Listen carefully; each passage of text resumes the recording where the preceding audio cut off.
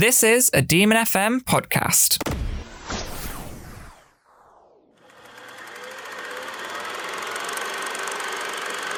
You are listening to Have You Seen It? With Tom, Ellis and Dan.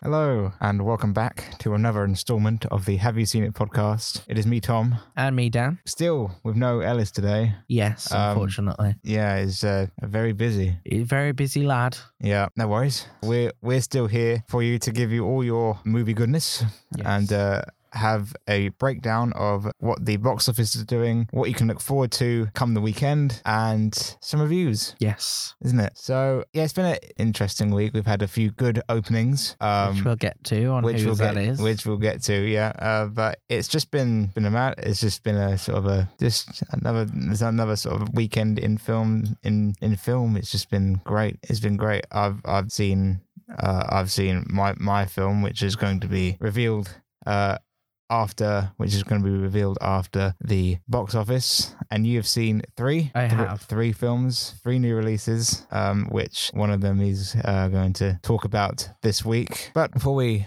get started on those, why don't we just do the box office with some announcements?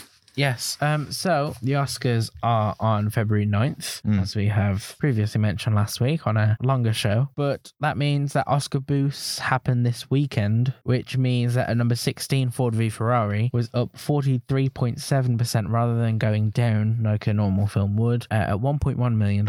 It had a 1.3 million 4-day. Currently, it's at 113.1 million domestic, 102.9 international. Put those together, and you have $216 million for Ford v Ferrari. Quite a good performance. Yeah, that's a good boost. That's a good injection. Well, talking of good boosts, Jojo Rabbit, $1.4 million, up 587% from last weekend. Yeah. It had a 1.7 million 4-day, and it's at 23.8 million domestic, 20 million international, 43.8 worldwide. Yeah, that's really good. I feel like that's quite low for Jojo Rabbit. Yeah, well, it's still sort of like more, isn't it? I mean, it's getting widely recognized, although the figure is quite low. Yeah, it's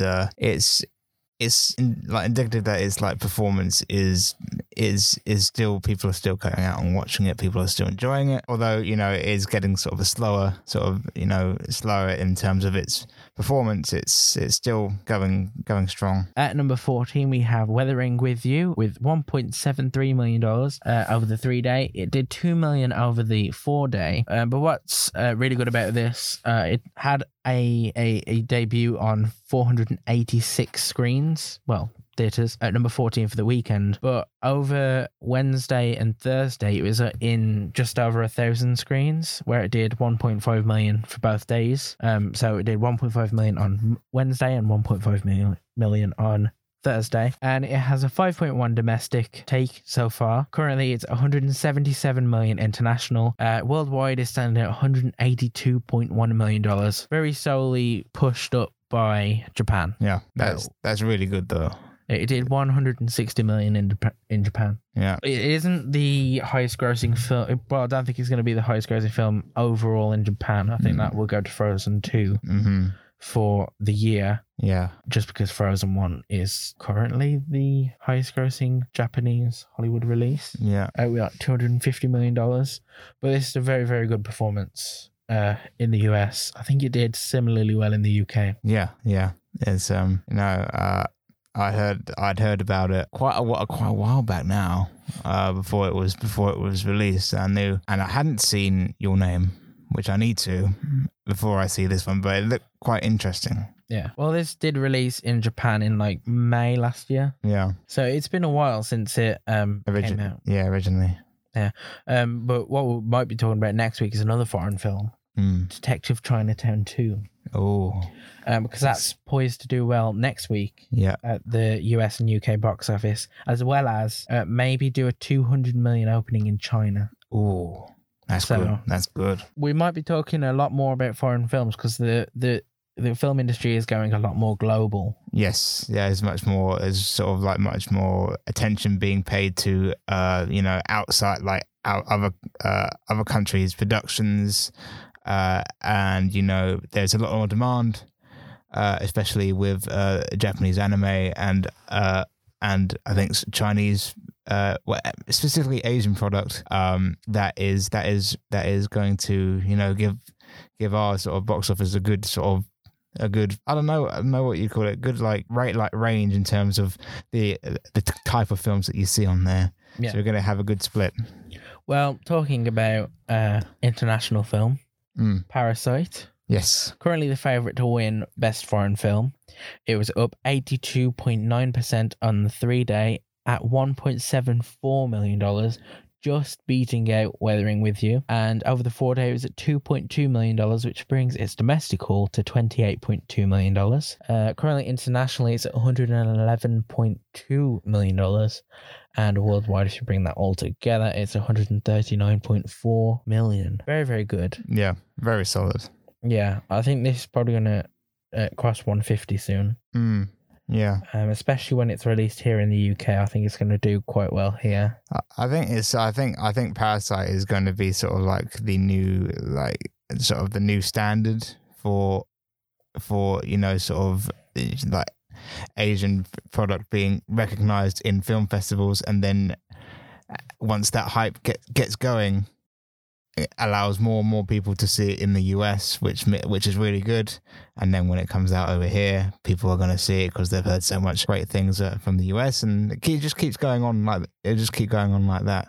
I don't think I've seen this much success since the original Old Boy came out, which was 2003. It's the same, South Korean film. So that's really good for Parasite. Yeah, not only is Parasite doing extremely well at the box office, but if you look on Letterboxd at the moment, Parasite is currently the highest rated film on Letterboxd as a whole. The actual rating is 4.6 out of 5. That's good. With 99,000 5-star ratings.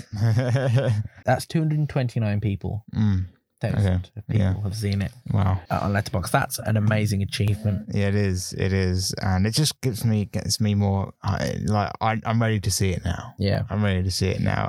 It doesn't come out until like February here, so we're going to have to wait a bit longer. Not too long, just a bit. As soon as the Oscars happen. Yeah, as soon as the Oscars happen and are out of the way, they'll go on to release it over here, hopefully. So number 5, we're gonna jump straight up from 13 to 5. Yep. With Star Wars: The Rise of Skywalker. Star Wars Tross. Down 45% over the 3-day with $8.4 million. Yeah. Down. It's at 10.6 for the 4-day. Mm-hmm. Currently domestically, it's skirting the 500 million line at $494.2 million.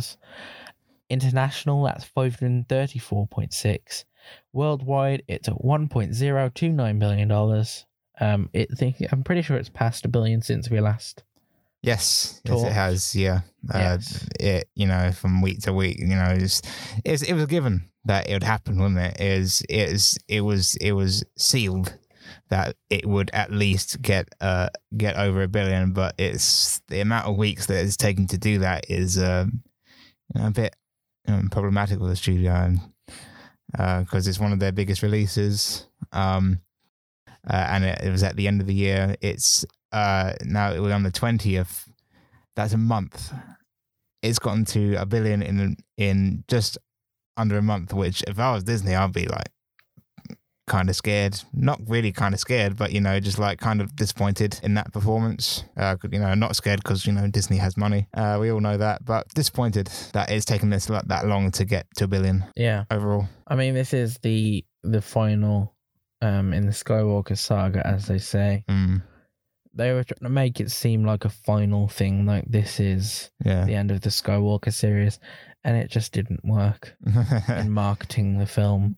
I mean, obviously, it's marketed well enough that it got $1 billion, but I'm pretty sure what you're going to see next is this is just going to fall off the map in the next couple of weeks. Not only because obviously next weekend is the Bad Boys is going to rule over again. Yes. I think that's the 24th, if I'm not mistaken. Then the next weekend is the 31st. I think the weekend you're going to see the biggest drop is going to be the weekend of February 7th, which is when Birds of Prey is going to be releasing. Yeah. I think DC is going to make this go down quite a lot. So the release date for Birds of Prey is the 7th of February. And then later they've got Wonder Woman 1984, 5th of June. Yes. So they have a quite packed year. Just those two films alone, they've got quite a packed year, and they're doing a lot for it's basically they're trying to course correct.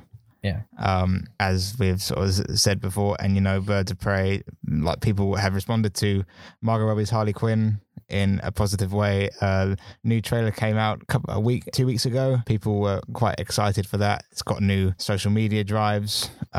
So yeah, it's looking all right for Warner Brothers. I'm not sure how the performance, but I think it'll do pretty well. I think this is going to drop very, very soon. Yeah.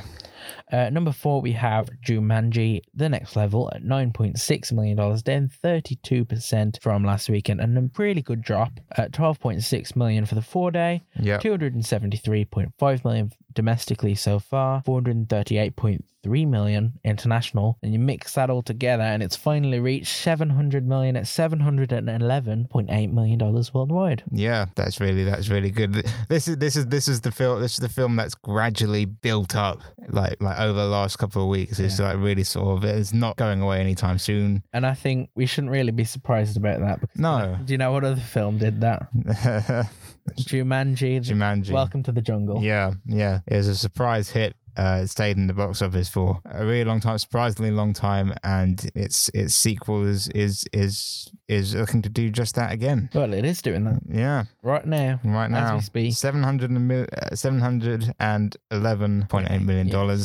That's really, really good. Either way you look at it, it's a massive success. Yeah. Even when you compare it to Welcome to the Jungle, obviously this one wasn't going to do as well as Welcome to the Jungle. No. Welcome to the Jungle was kind of a reintroduction to Jumanji. It wasn't like Welcome to the Jungle was, this is how Jumanji's going to be now. Yeah. And then most people liked it. Yeah, I liked it. So this number just shows that most people liked it. Most people are going to go and see it again. Yeah. And I'm sure if there's a fourth one, people will go and see that as well. Yeah. At number 3, we have one of our favourite movies, probably, of the last year. Yeah. I would say this is one of my favourite of last year. 1917, with $22.1 million, down 40%. Quite a good drop. Not as well as it could have been, but this is still quite a good drop. Yeah. $27 million for the 4-day. $81.8 million domestically. It's definitely going to cross $100 million. $61.5 million international. $143.5 worldwide. Yeah. So that's 40%. That's not bad, is it? No. Right. It's kind of right where this type of film would want to be. It's still. Yeah. I mean, I was hoping for a tiny bit smaller, maybe like 35-30. Yeah. But this is nothing to. It's nothing to worry about, is it? No. There's nothing to worry about. It's going to cross 100 million domestic very, very quickly. Yes. Probably next weekend. Which I'm excited for because, we love this film and it's great. I could see 250 Go watch worldwide soon. 250. Yeah. All right. Not a bad judgment. No. Number 2, we have Doolittle. Yeah. Which did little this weekend. Yes. For the box office. It did. With $22.5 million for the 3-day, up only around $0.4 million from 1917. Yeah. $30 million for the 4-day. That's up $3 million from 1917. So that's number. That's up. Yeah. I wouldn't be surprised if we saw number 3 and 2 switch for the 3-day when the numbers come out. But then we have 27.3 million international, which brings the worldwide total to an amazing $57.3 million worldwide. And what is the budget? 175 million. This is. Oh God, no! This, I don't know what Universal's doing. Neither do I. I don't know what they're doing. They've already had not even a month after Cats. They've got. Fair enough to them. They had one of the most sort of biggest stars on the planet, Robert Downey Jr., and they had a good voice cast for this kind of live action animated romp. If you don't know what this is the another another sort of a remake of the classic Dr. Dolittle story with Robert Downey Jr. But this is from the guy that did Gold, that Matthew McConaughey drama. I saw that in the cinema. And apparently, I heard that he had a mental breakdown whilst making this film, which doesn't really bode well for the producers of the film. But Universal should be very, very scared. Yeah, I mean, if you've looked at the Rotten Tomatoes, I'm pretty sure it's lower than Cats. I think it is 18. 18, yes. I was going to say 13, but then you said 18. Yeah, it went up from 30. It was as low as 13. It was 13, yeah. But it did rebound a tiny bit at 18. I'm pretty sure Cats got 20%. Yeah. Although this got a much better cinema score at B. B, yeah. Which could mean it should be okay with legs. We could see Could see this do 80 maybe. Yeah, but I don't think there's any way that they can recoup the amount of money they've poured into this film. 175 is no joke. Is no joke, and I'm not sure whether it's going to be sad or funny. Maybe a little bit of both when they find out that will not happen. The thing is, you've put $175 million into this film. Yeah. And then you dump it in January. Yeah. Which is normally not a very robust box office month. Yeah. Traditionally, people, films released that don't really tend to perform well. Of course, Dolittle. I mean, this is still the 13th biggest Martin Luther King opening. Mm-hmm. But what's number 2 for the biggest MLK openings is number 1, which is Bad Boys for Life. Yes. It brought in a very stellar $59.2 million for the 3-day.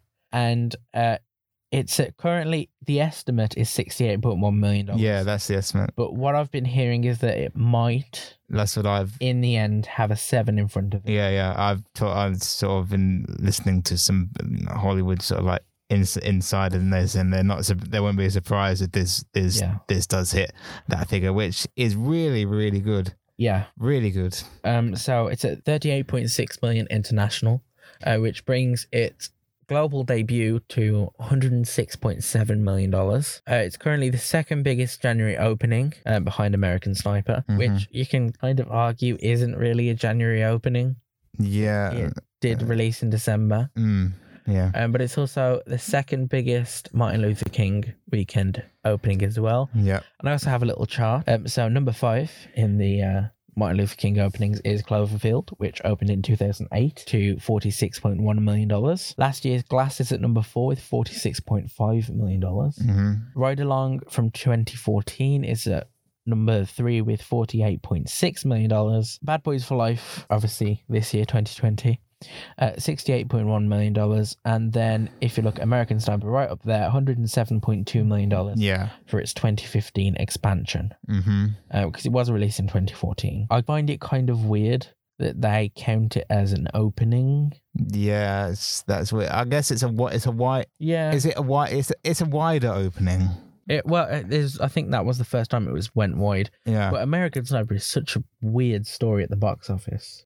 Like, it opened after like being in limited release for a few weeks. It opened in January at like $89 million for the 3-day, 107 for the 4-day. Yeah.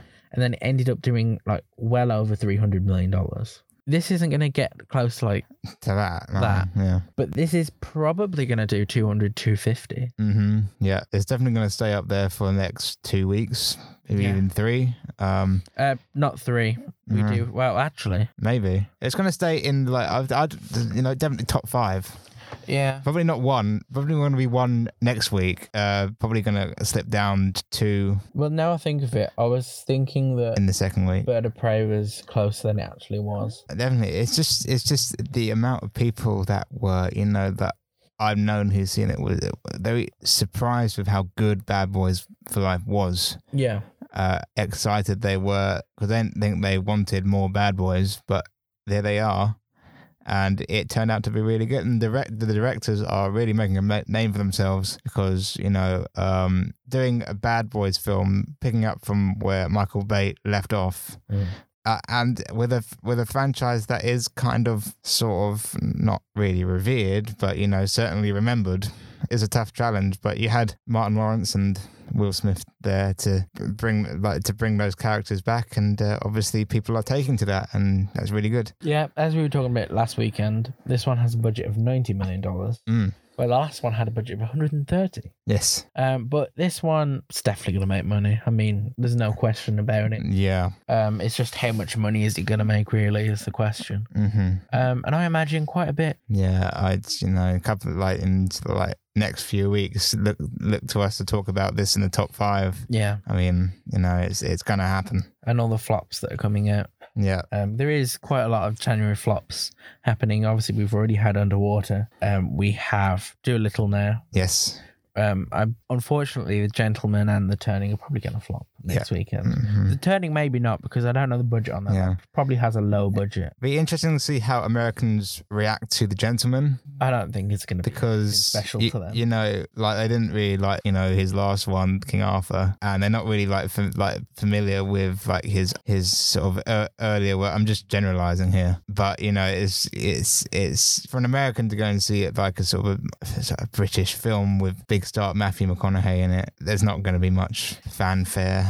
To be fair to Guy Ritchie, it's a lot better than King Arthur. Yes. I mean, he can do anything and it'll be miles better than releases. We have 3 new releases coming out, the first of which we should start with the smallest one. Yes, we should. We are going to start with Which one do you think is going to be the smallest one? The Turning? Oh, maybe or maybe not. But we've got our first one up here. It is the personal history of David Copperfield, the new sort of Charles Dickens kind of take with Dev Patel as David Copperfield. I've seen the trailer for this. I thought it looked good. I'm not gonna lie. It looks alright. Yeah.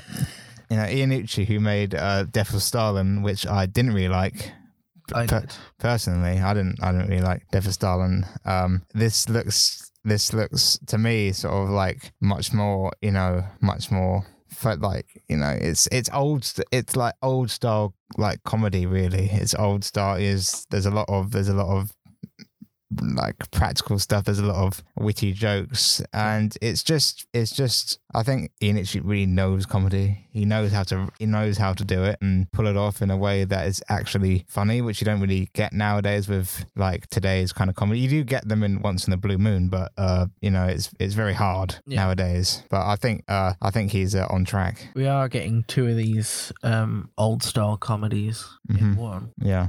With this and also Emma. Yep. In February. I think I like the look of Emma better than this. Yeah. Okay, fair enough. This, I mean, I'll see it because obviously it has Dev Patel, it has Peter Capaldi, Tilda Swinton's in this. Yeah, has everybody in it. Yeah, there's some really good. Gwendolyn Christie. Yeah. Obviously, she's Brienne of Tarth and also that wasted character in Star Wars. Yes. But I also like The Death of Stalin myself. Yeah, a lot of people did. A lot of people really, really liked it. I just thought that it wasn't really. I don't think that the comedy was like quite there. The actors were really, really good. And the performances were quite good. But I think like it lacked in a bit of the comedy for me. I didn't really. It's not that I didn't get it, but it's just that it's not my type of sort of thing. It was very. I don't know. It's kind of.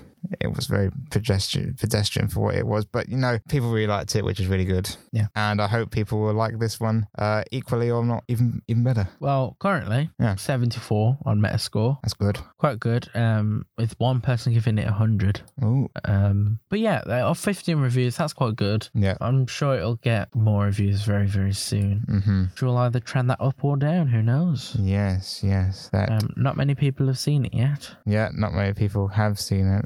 But I'll probably see it. I'll probably see it a couple of days after it comes out, I suppose, because I wasn't really looking forward to it. Then I saw a trailer and I was like, yes, this is my type of film. Now, moving on from David Copperfield, we have a little known film which I saw bits of the trailer in a bit of marketing. I only saw the full trailer this morning. Yeah. It's called The Turning. It's based on The Turning of the Screw, and is like as like a haunted like mansion mystery type of film with I reckon what's her name? Is she on there? Because I recognized when I saw her in the trailer, I recognized face, but I'm not quite sure of the name. Mackenzie Davis. It's I don't it's is it projected at 55? No, No, not even close. Not even close to that. 12.5. 12.5. But it's another January horror film. Yeah. I don't know. This one looks better than The Grudge. It has Finn Wolfhard in it as well. It does, yeah. Stranger Things. Yeah. So that's gonna pull a few people in at least. I don't know what else is there that's gonna. Yeah, it's about a woman who comes to take care of these two sort of little two sort of children, and then weird things start happening with them, and it's all a big horror film. It's also directed by a woman, which is nice. Yeah, kind of rooting for it now. Hoping it does well. This year is actually quite a good year for films directed by women. It is, yeah. Well, I mean, it might not be at the end of it if the box office goes too badly, but I imagine it's gonna continue. Yeah, because we have a lot of heavy hitters directed by women. As I have mentioned, Patty Jenkins is coming back to do the Wonder Woman sequel. We have Nikki Caro doing the new live action Mulan. Yeah, I think like Elizabeth Banks, Elizabeth Banks, and we have the Invisible Man as well. Yes, which is going to be an interesting one when it comes to it. I don't think I'm gonna. I saw the trailer for The Turning, and it just looked like a very, very bland and kind of basic horror film. I think it might do well because, as you said, because it's got Finn Wolfhard in it. Yeah, from Stranger Things. That might turn some people to go and see it, but I'm not really that interested. Well, our last one is The Grudge. Is The Grudge. We talked a little bit about this a couple of weeks back. Unfortunately, but it's coming out here now. Well, on Friday, as all of these films are. But is there anything more we can say about this that hasn't been said already? So this one is a weird one. It's got Sarah Westwood. It's got John Cho in it. Yeah, I thought John Cho is probably going to be all right. Currently, it's at 48 on Metascore, and I've got some other metrics here. So the critic score on Rotten Tomatoes is 17%, and the verified audience score is 23%. 2.17 out of 5 average. It's a 4 out of 10 on IMDb. Yeah, and it got an F cinema score. Yeah. So it does not bode well for this film, then, is what you're trying to tell me. So those are the big 3 films. I want to flag up, actually, Uncut Gems. I want to flag up Uncut Gems because although that's coming out on the 31st of January on Netflix, it is out this Friday at Phoenix. Well, what I'll do is also in select theatres before its release is a complete opposite film. Because if we're mentioning Netflix films, this one deserves to get a mention as well. Miss Americana. Yes. A Taylor Swift documentary. Right. That's releasing in select theatres also. Yeah. So you can either be a film student and watch Uncut Gems. Yeah. Or a Taylor Swift fan and go and watch Miss Americana. Or you can watch both. They're great. But Uncut Gems, I don't sort of like want to I haven't seen it yet. But that is, if you want to go and see that, and if you're in that Leicester area, that is running from Friday the 24th to this Friday until next Thursday, just at night. So that's at Phoenix. That's where I'll be watching it. I'll probably watch it again once it comes on to Netflix just to see it again. But I want to have that big screen feeling. Yes, then it'll be nabbed up by Netflix. It will be, and it's coming out on Netflix on the 31st. That's all for the releases this week. It is. But not 6 or 7 like last week. No. So that's good. Now we're going to. Yeah. Although, have you seen how many releases are coming out on the 31st? There's a lot. There is so much. There's a lot coming out on the 31st. Ellis Tom and I are going to have a lot to talk about. Yeah, we will. And it's going to be another bumper episode because how many things we got to talk about now. But moving swiftly on.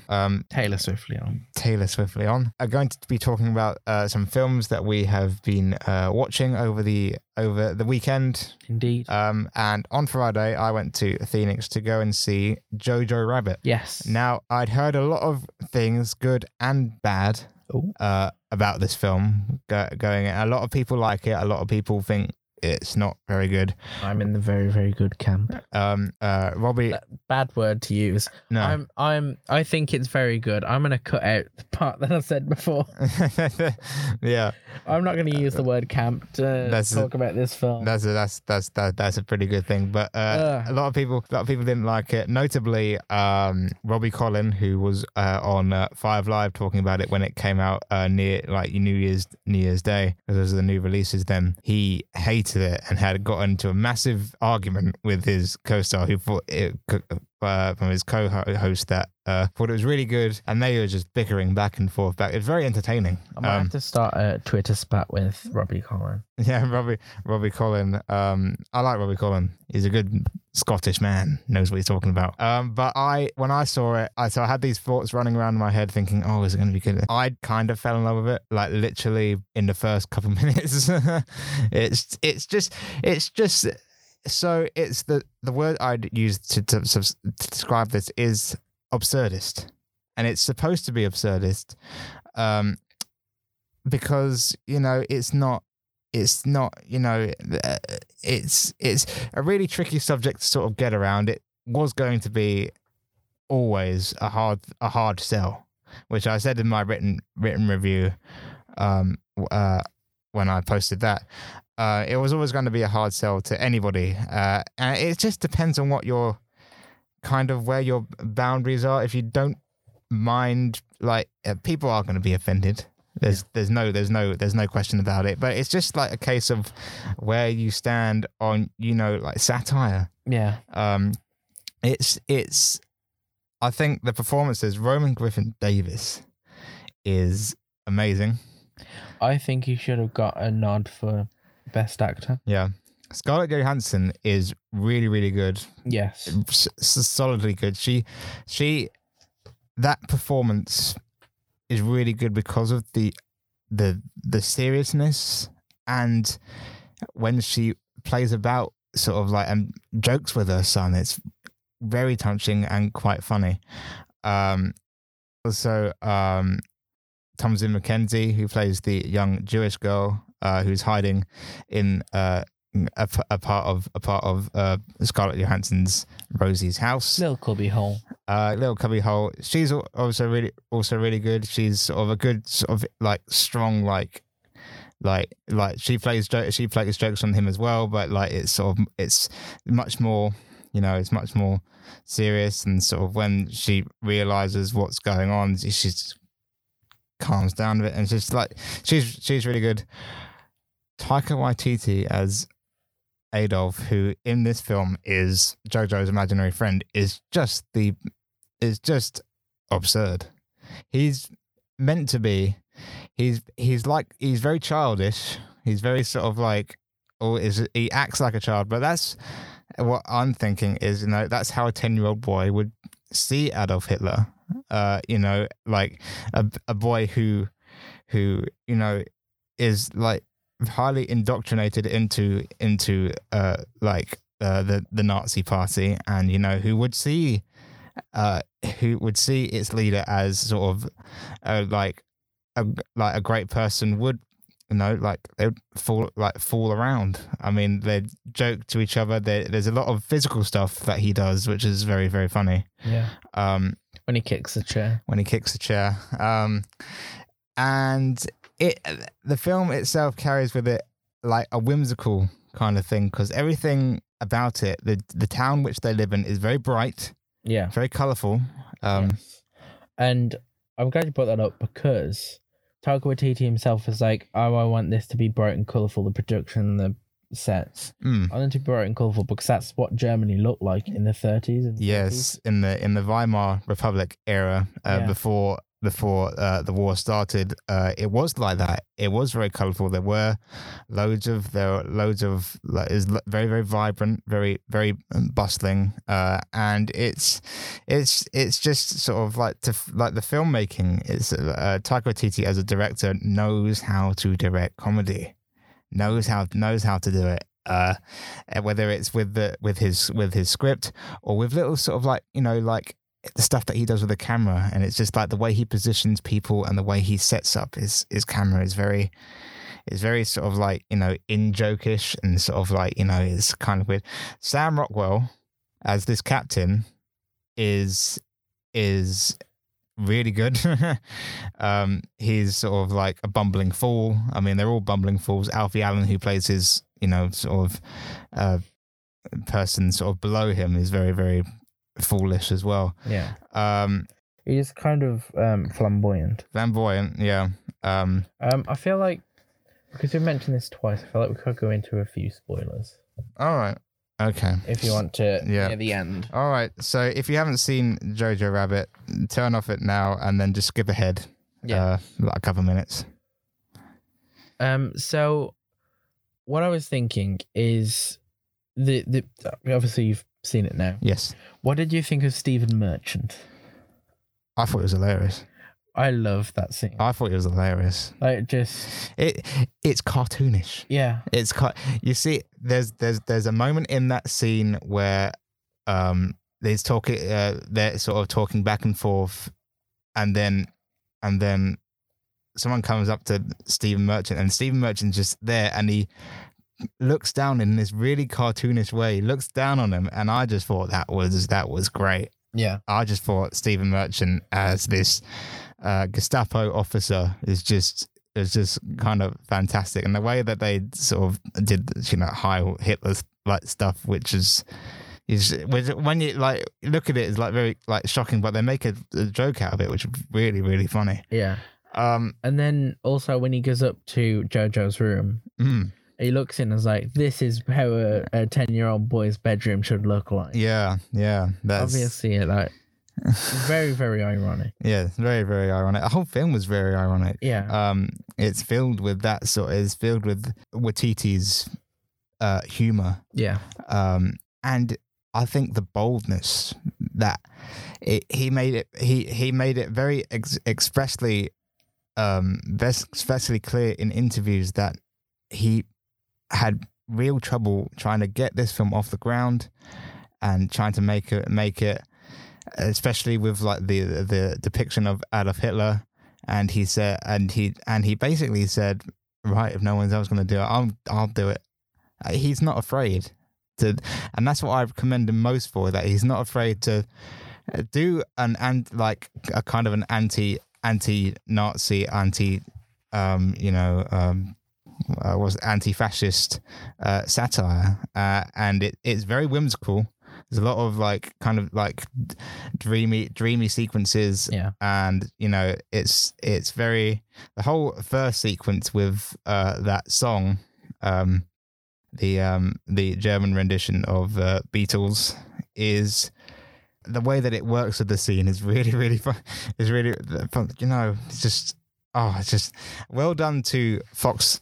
Well, now Disney. now Searchlight Pictures, because they're kind of off it now. Still Disney. Still kind of Disney, but you know, Fox Searchlight Pictures, congratulated for that whole venture, because they took a chance on Waititi where other studios might have been very iffy about it, and managed to get this film distributed, managed to get it out to an audience that love it, and the results are it's just, if you don't know already, I loved it. Yeah, that's what I'm trying to say. Everything about it was just so funny. I found it ironic, hilarious at points, very touching, quite sad. Yeah, I think a good thing about Jojo Rabbit is it knew when to get quite dark. It knew when to get serious. And obviously the first time, again, spoilers, go up a few minutes if you don't want to hear this. Yeah. The first time they walk past the hanging place. Yeah. I was like, oh, that's sad. Yeah. But then the second time you see it is when Jojo is there. Yeah. and obviously his mother has been Yeah. hung Mm-hmm. for being traitorous Yeah. towards the Nazi regime, and it's absolutely heartbreaking, obviously. Yeah. Because it's like a 10-year-old kid is just like is just seeing his mother there. It kind of like broke me Yeah. in a bit, because this is a young boy, you know, faced with what it was like, and that is the turning point, and what he thinks is like is wrong with the Nazis, and the way is sort of the ending bit. The ending was very, very sweet. Yeah. And you know, it's just his, you know, Davis is very good. Mackenzie, Merchant, Jarrett Hansen, everyone does a really good job. The only one, even Rebel Wilson, in the small time that she gets, is quite funny as this German sort of Fraulein teacher. Yeah, because all the adults are very, very cartoonish. Yes, they are. So Rebel did have like one of my favorite lines. It's like, I've had 18 babies for Germany already. Because that's they gave out awards to people for having children. Yeah. It's incredibly weird. Yeah, it is. Like, it just shows you how really absurd the Nazi regime was as well. Yeah. So the main point is, I'm going to say this now, if this doesn't sound like, if you think that you're going to be quite sensitive to the topics that it brings up, and you know the film itself, we invite you not to watch it. But if it is, if the stuff that we've talked about really does get you sort of like, if it wets your whistle. If it wets your whistle, then please go out and support Jojo Rabbit, because we just think it's brilliant. Right. Yes. You have seen, since you have seen multiple new films, one of your films that you've got up here is Bombshell. Yes. What did you think of Bombshell? Well, I thought it was an average movie. Right. Like, if you think about everything but the acting in the film, it was average. Mm. It's just a normal, by the books, true story film. Yes. But what does bring this to life is the acting in the film. Charlize Theron as Megyn Kelly. Yeah. Amazing. Nicole Kidman as Gretchen Carlson, the one who actually sued. Mm-hmm. Roger Ailes, who was played by John Lithgow here. Perfect cast. Yeah. Perfect casting. And John Lithgow, I mean, he does look like a monster in this film. Yeah. Like, the prosthetics are very, very good. Yeah. But I think the standout here, weirdly, is Margot Robbie. Yeah, so I've been hearing. What do you like about her? Oh, there's a part with a phone call with Kate McKinnon. Mm-hmm. And it's just like one of the best scenes in the film.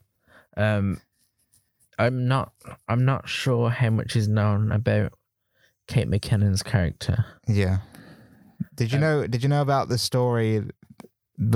Anything about the whole sexual harassment story with Fox beforehand? Didn't. You didn't? No. So okay. Completely new. Mm-hmm. So, yeah. But yeah, I'll say this because it's not a very big spoiler. Plus, it happened in real life anyway. Yeah. Kate McKinnon plays like a lesbian, right? Kind of in Fox. Mm-hmm. And Margot Robbie becomes friends with her. Yeah. And they kind of confide in each other quite a lot. Mm-hmm. But it's near the end, and there's a phone call between them both, and it's really good. It's the acting in that scene alone is probably like some of the best from 2019. So I imagine that is probably why Margot Robbie got that Oscar nomination. Yeah. For that film. Obviously, in the BAFTA, she's nominated twice for the same category. that's insane. I've never heard that before. No. On a side note, Charlize Theron, I heard that on a radio show that it's not pronounced Theron, it's Thron. Well, I'm gonna keep saying it the way I. It's weird, isn't it? Yeah. You don't really, that you get one spelling in your head and you think it's that Thron. I don't Yeah. I don't think I want to stop saying Theron though. I don't think she minds. Yeah, to be fair, what she's gonna do? Cry into her money.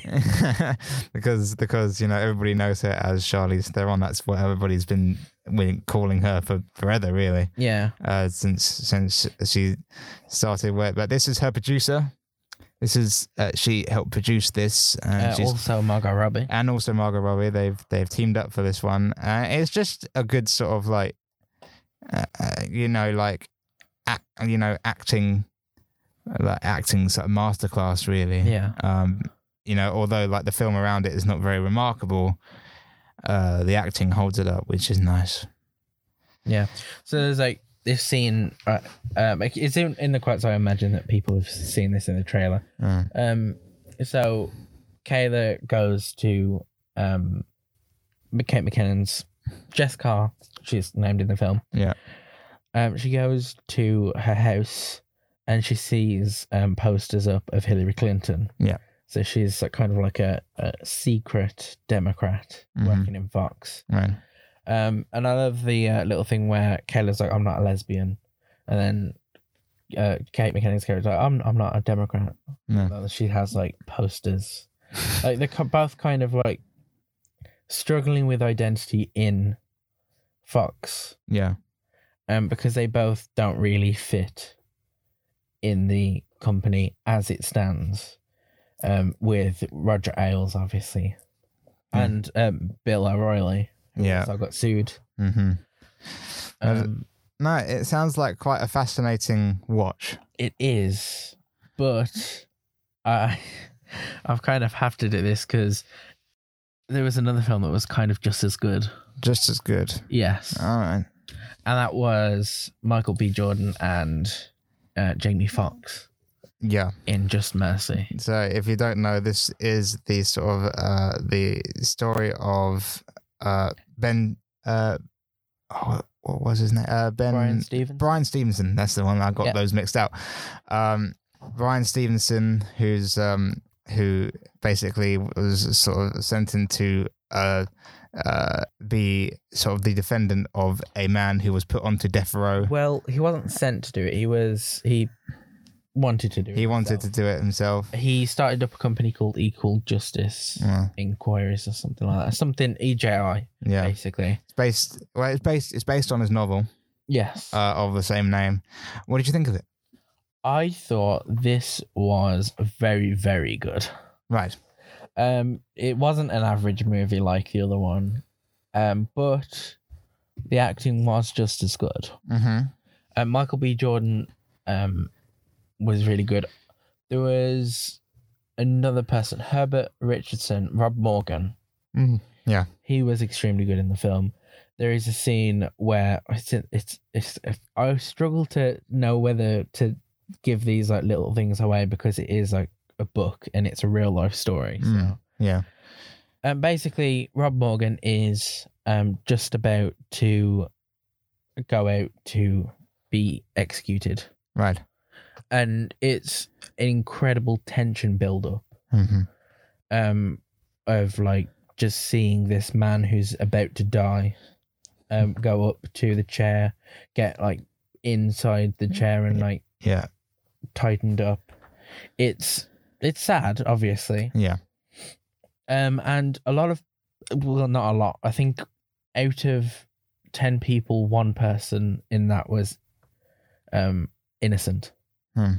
From people who had been executed in the past. Yeah. Out of 10 people, 10% of those ended up being innocent. Yeah. Or proven innocent in the end. And obviously, our character, we find out, is innocent. Obviously, we knew that already. But it's not only the tension that builds up, it's also finding out how obviously we want Jamie Foxx's character Walter McMillan to live and to get free. Yeah. And Brie Larson in this also very, very good. Yes, I've heard good things. We love Brie Larson. Yeah, and doesn't everybody? Not a lot of people do. She's very divisive. she is, unfortunately. I like her. She has a lot of opinions. No, Some people wouldn't like them to come out, but no.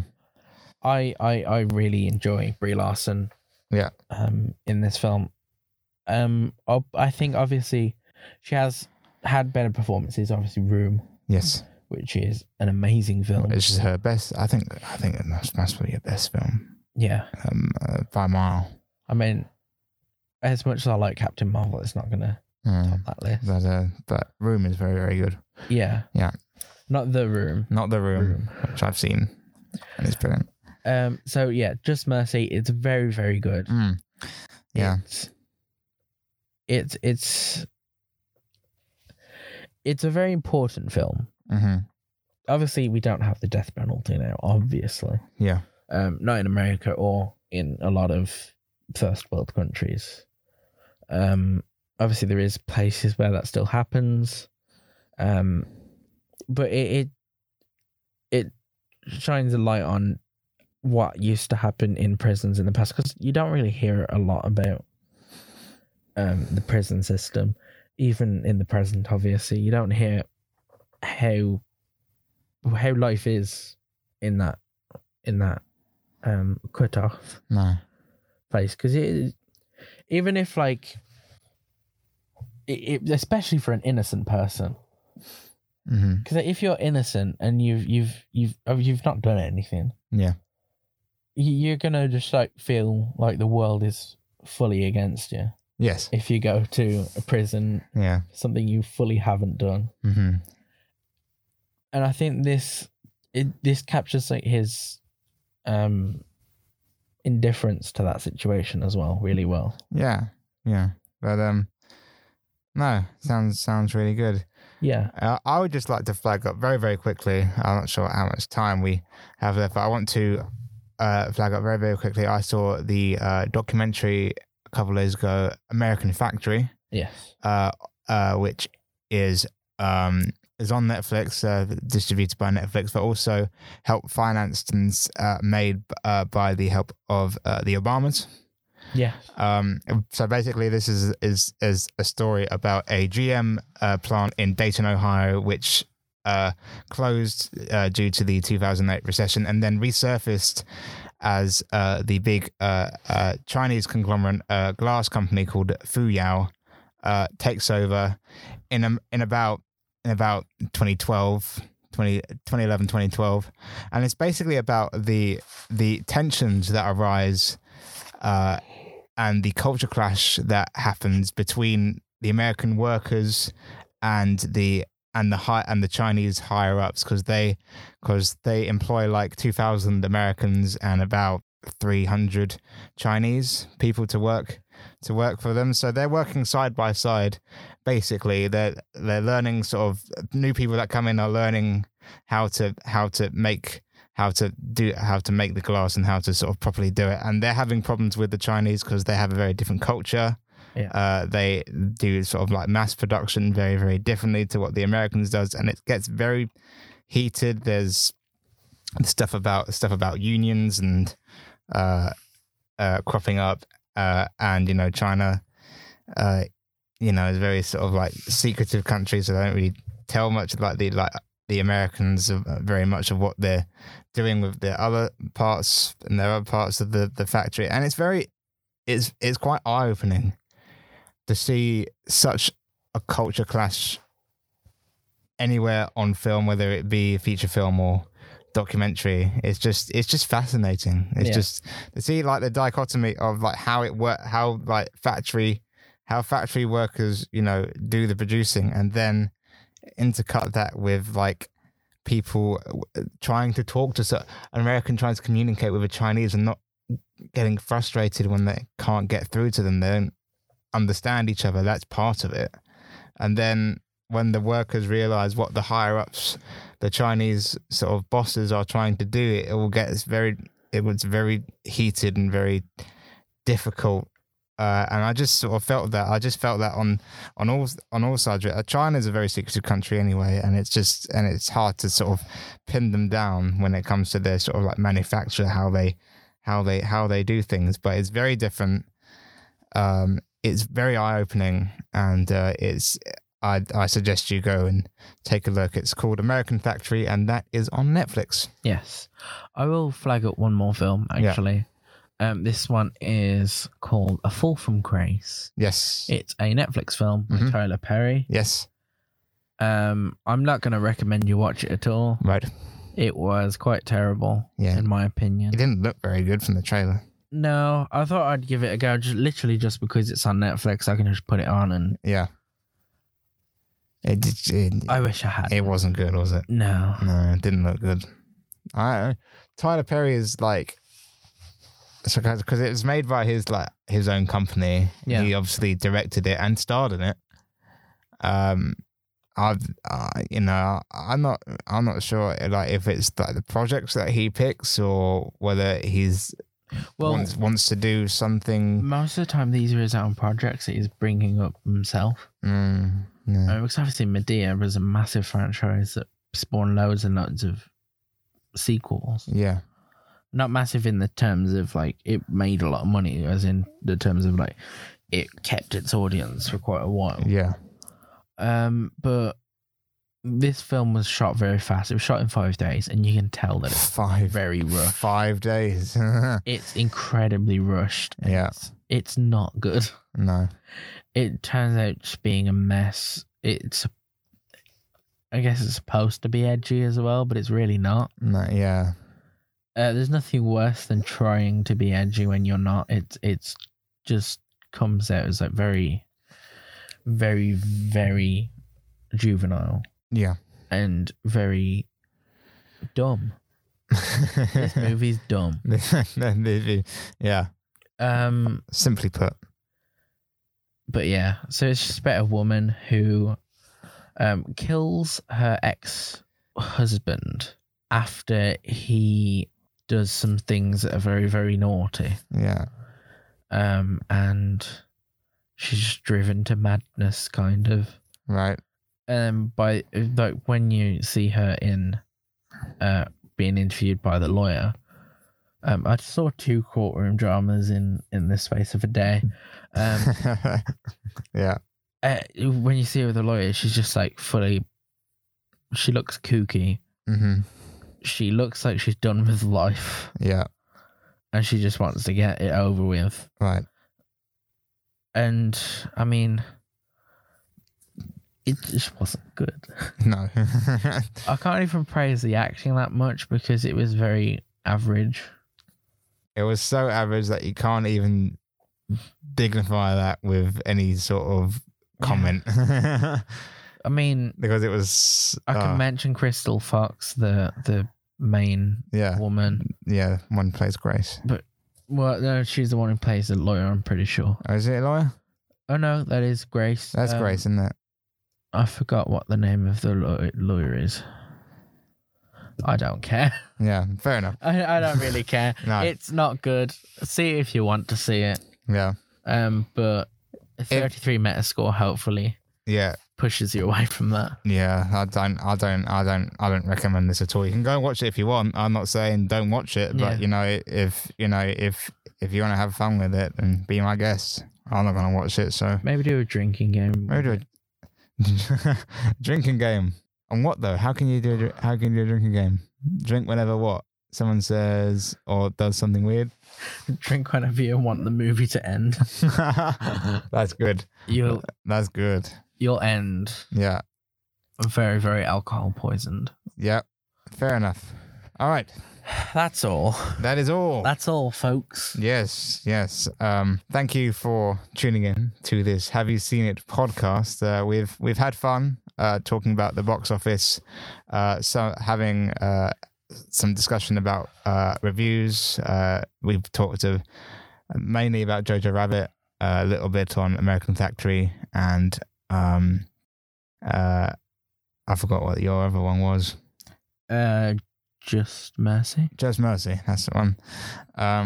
And it's it's been good. So please stay tuned for next week, where we go over more of the box office, have more releases to share with you, and hopefully, if all things go to plan, I'll be talking about Uncut Gems, which I'm very excited to see. And hopefully, if all goes to plan, Ellis will be back next week. Yes. Yeah. Because he's not been with us for the past couple of episodes, and we'd like to have him back. Yes. So it'll be nice to have him back next week if he is available. But that is goodbye from me. And goodbye from me. Thank you very much for listening. Goodbye. Oh no, is it over? Well, don't worry, because if you head on over to Demon FM Podcasts on Anchor, you can listen to all of our other podcasts, as well as keep an ear out for any new episodes. You can also find us on Spotify, Apple Podcasts, and more. Go on, have a listen. I support you.